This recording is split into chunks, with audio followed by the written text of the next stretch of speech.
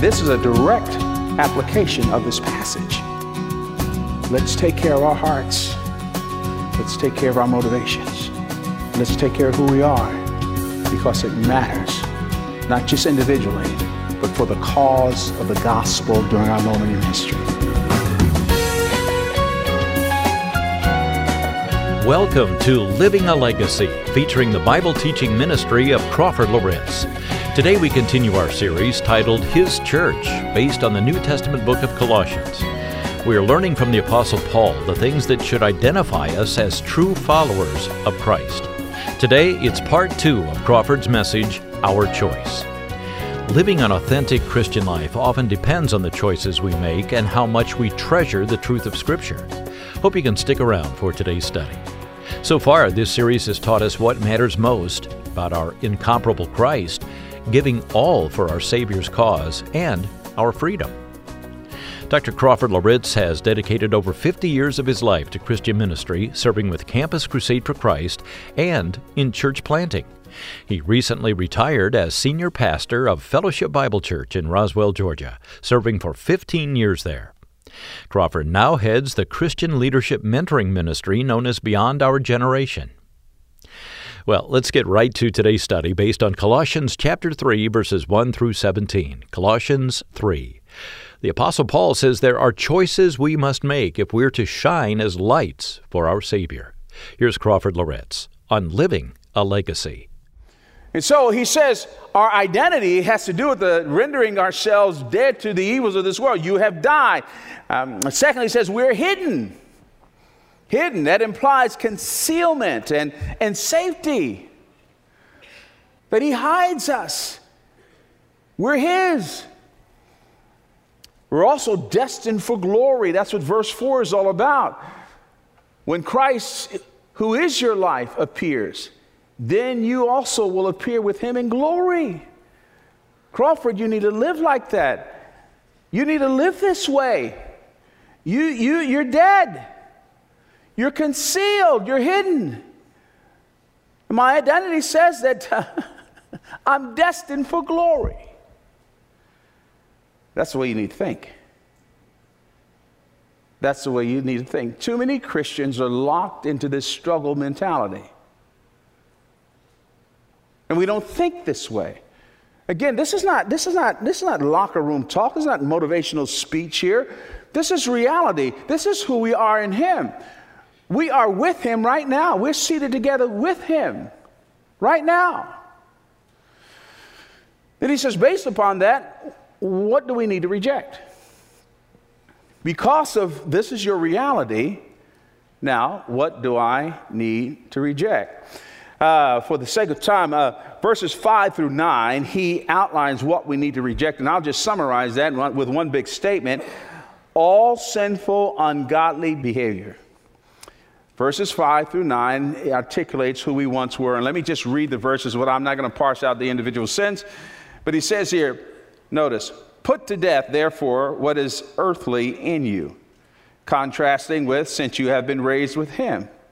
All right, well, put to death, therefore, what is earthly in you. Sexual immorality, impurity, passion, evil desires, covetousness, which is idolatry. Account of these, the wrath of God is coming. In these you too once walked, and when you were living in them. But now you must put them all away. Anger, wrath, malice, slander, and obscene talk from your mouth. Do not lie to one another, seeing that you have put off the old self with its practices. So what is he saying here? He's saying, quite frankly, these sinful tendencies are in contrast to the things above. And that's where you are. But notice what he says. He says in verse 5, strong language, and the tense of the Greek verb there is historic action. He says, put to death. Put to death. In other words, he's saying, this is war. This is war. What we need to do with sin is not accommodate it, but kill it. Kill it. Make war on sin. And part of our problem is that we don't hate sin as much as we ought to. And we struggle with it. We accommodate it. We hide it. But he says, put it to death. Put it to death. Kill it. Now, obviously, we're never going to get completely rid of sin in this life. But as believers, we're not called to coddle it or to play with it. We're called to get rid of it. We're called to stop lying. We're called to stop gossiping. We're called to stop playing with pornography. We're called to stop getting drunk. We're called to put sin to death, to get rid of it. It contradicts who we are. It contradicts what Christ has done. It is a denial of his power. And some of us struggle with addictions. I'm struggling with saying this because I don't want to sound unkind. I don't want to sound unkind and not compassionate. I know the power of addiction, but some of us struggle with addiction because, frankly, we don't struggle with addiction. We like it. And sin has become normative to us. We don't view it as abnormal. Tedashii, a Christian rapper, wrote a song entitled Make War. And one line in the song goes, I make war because sin never sleeps. And I have to tell you, in all my travels, and I've been around the block a little bit, we're living in a Christian culture right now that in our desire to help people to overcome sin and these things, that, paradoxically, we have minimized the damnable nature of sin. And here you find Paul using strong language. No, it's not cute. No, stop sanitizing it by saying, well, everybody struggles with this. Yeah, we struggle with it, but we should never accommodate it. And I know I'm being unpopular right now, but sin can become a part of our personalities. You lie so much, you're a liar. You don't put a check on your lust, well, you fall victim to sexual addiction. You keep sneaking around, taking the drinks and this kind of thing, getting high and this kind of thing, and you know you're a closet alcoholic. You're always filleting people, talking about them behind their back, celebrating their own sins. And that's what gossip is, sharing somebody else's sins and not yours. And what ends up happening in congregations like this all over the world is that it gets normalized. And there needs to be a vicious hatred of sin, a full-on attack on sin. And the question that we all have to ask ourselves is, have I decided to make war on sin? Do I really want to overcome this thing? How determined am I to clean up my thinking? How determined am I to clean up my attitude? How determined am I to put it to death? I have a problem with let's say you have a problem with going to those bad websites. Do you hate it enough to get rid of your personal computer and only you go online when you're in a public place in your home? And what we need to do is drag the sin out of the darkness and drag it into the light. And the best disinfectant for sin is the light. Do we want to put it to death? And again, I'm not preaching sinless perfection, neither is Paul. However, he is preaching radical removal. So why do we reject all of this? Well, again, he tells us in verses 10 and 11, because that's not who we are. That's not who we are. Verse 10 says, and have put on the new self, which is being renewed in knowledge after the image of his creator. The knowledge has an implication to the Word of God. I'm going to connect that later on, down later on in the next paragraph. But knowledge has a connection. We're being renewed by knowledge. We're being renewed by intentionality. There needs to be this ongoing renewal and refreshing in order to stay victorious over sin. It's not so much elevating the struggle with sin as it is going to the solution for sin. The solution for sin is knowledge. It's the knowledge of God. It's the knowledge of the Word of God. It's coming to know Him, and that's where the power comes. But then he also says the reason why we need to refuse this stuff and reject it, it's quite frankly because we're pictures of heaven. And we reject division. Now, we personalize this passage as if the you is personal, but here he's talking to the church of Colossae. He's talking to the entire church there. And he's saying to them, look. Your unity reflects your position in Christ. Since then you have been raised with Him. Thus he gets down to speaking about how Christ relates to our distinctions. Wow.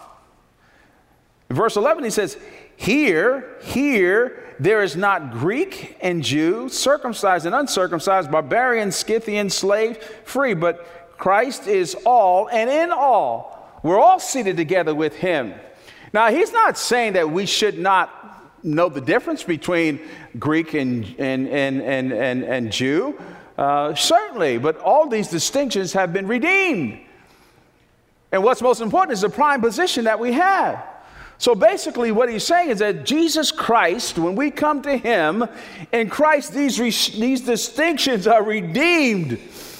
And the common ground that we have. So there are no national distinctions, Greek or Jew. There's no religious distinctions, circumcised or uncircumcised. No cultural distinctions, barbarian. By the way, the Greeks thought anyone who was not a Greek was a barbarian. Scythian has to do with, many scholars believe, a wild nomad that just roamed. And no economic distinctions, slave or free. Paul says you should never look down your noses on any of these people who are different than you. Why? Because our common ground is Jesus. It's the unity of Christ. We live and relate to one another as if we've been seated together in heaven. And because we are there, we act like we are there down here. And the unbelieving world sees the redemptive power of the gospel. How it causes us to be unified. Then third and finally is this. It begins with the way we think. Then he moves to our will, what we refuse. And then he ends with what we embrace, verses 12 through 17. This is actually masterfully the application of those other two paragraphs. Here's what you need to embrace. And this is laced with the affections, the feelings. This is what it ought to do in your heart. And there are four things that he says here. The very first thing, observation that he makes is that of the supremacy of love and the power of love. And that's verses 12 through 14. I have a take on this. It may not be right, but I think it is. Verse 12 says, Put on then as God's chosen ones, holy and beloved, compassionate hearts, kindness, humility, meekness, and patience, bearing with one another. And if one has a complaint against another, forgiving each other, as the Lord has forgiven you, so you also must forgive. Now, verse 14, and above all these, put on love, which binds everything together in perfect harmony. I actually believe that this love that he refers to in verse 14 is the bond that holds all of the virtues together in verses 12 and 13. You ought to be baptized in love. Love for one another, love for God, love for each other. You should be petty, secondary, refusing to talk to one another because you got offended. You should be loving. But then he says, secondly, peace or rule. Again, the primary application here is plural, not singular, but it's a good secondary application. But he's talking about the closer we are to Christ, the closer we are to one another, and the harmony that we have with him, we should have with one another. And he uses the expression, let peace rule. Peace, in other words, is to be the arbitrator and ruling principle in our choices and decisions, as well as in our relationships. Paul famously said in Romans 12, didn't he? If at all possible, live at peace with all men. Christians should never be those people who are looking to pick fights, ever. We should never be cranky folks. Our position in Christ, we're seated with him. And the reality of that position should splatter on our journey down here. We shouldn't be a bunch of irritable folks. Wherever we show up, peace should be walking into the house. Peace should be walking into the meeting. Peace should be walking into the relationship. And by the way, this has implications in terms of our decisions and choices. I mean, I've done this. I've ignored, the Holy Spirit was tugging on my heart about a decision, a choice, and I didn't feel comfortable about it. Didn't have peace about it, but I talked myself into doing it, and it didn't end well. Let it be the arbiter. Then thirdly, he says, the word of Christ. Notice he says, again, let the word of Christ. Let it. Allow the word of Christ to dwell in you richly. Then he says how it should dwell in you richly. And I think that this is talking about the body, teaching and admonishing one another in all wisdom, singing psalms and hymns and spiritual songs with thankfulness in your hearts to God. This is the product of the word of God. But notice it says, let it dwell in you richly. Richly. This implies that we are saturated with it. We can taste it, and others can taste and see it. It is a delightful, permanent, abiding part of our life. Hear me on this. We will never sustain victory over our sin until we become serious about the Word of God. It won't happen. Some of us have inconsistent, lazy Bible reading habits. I shouldn't even say it's a habit.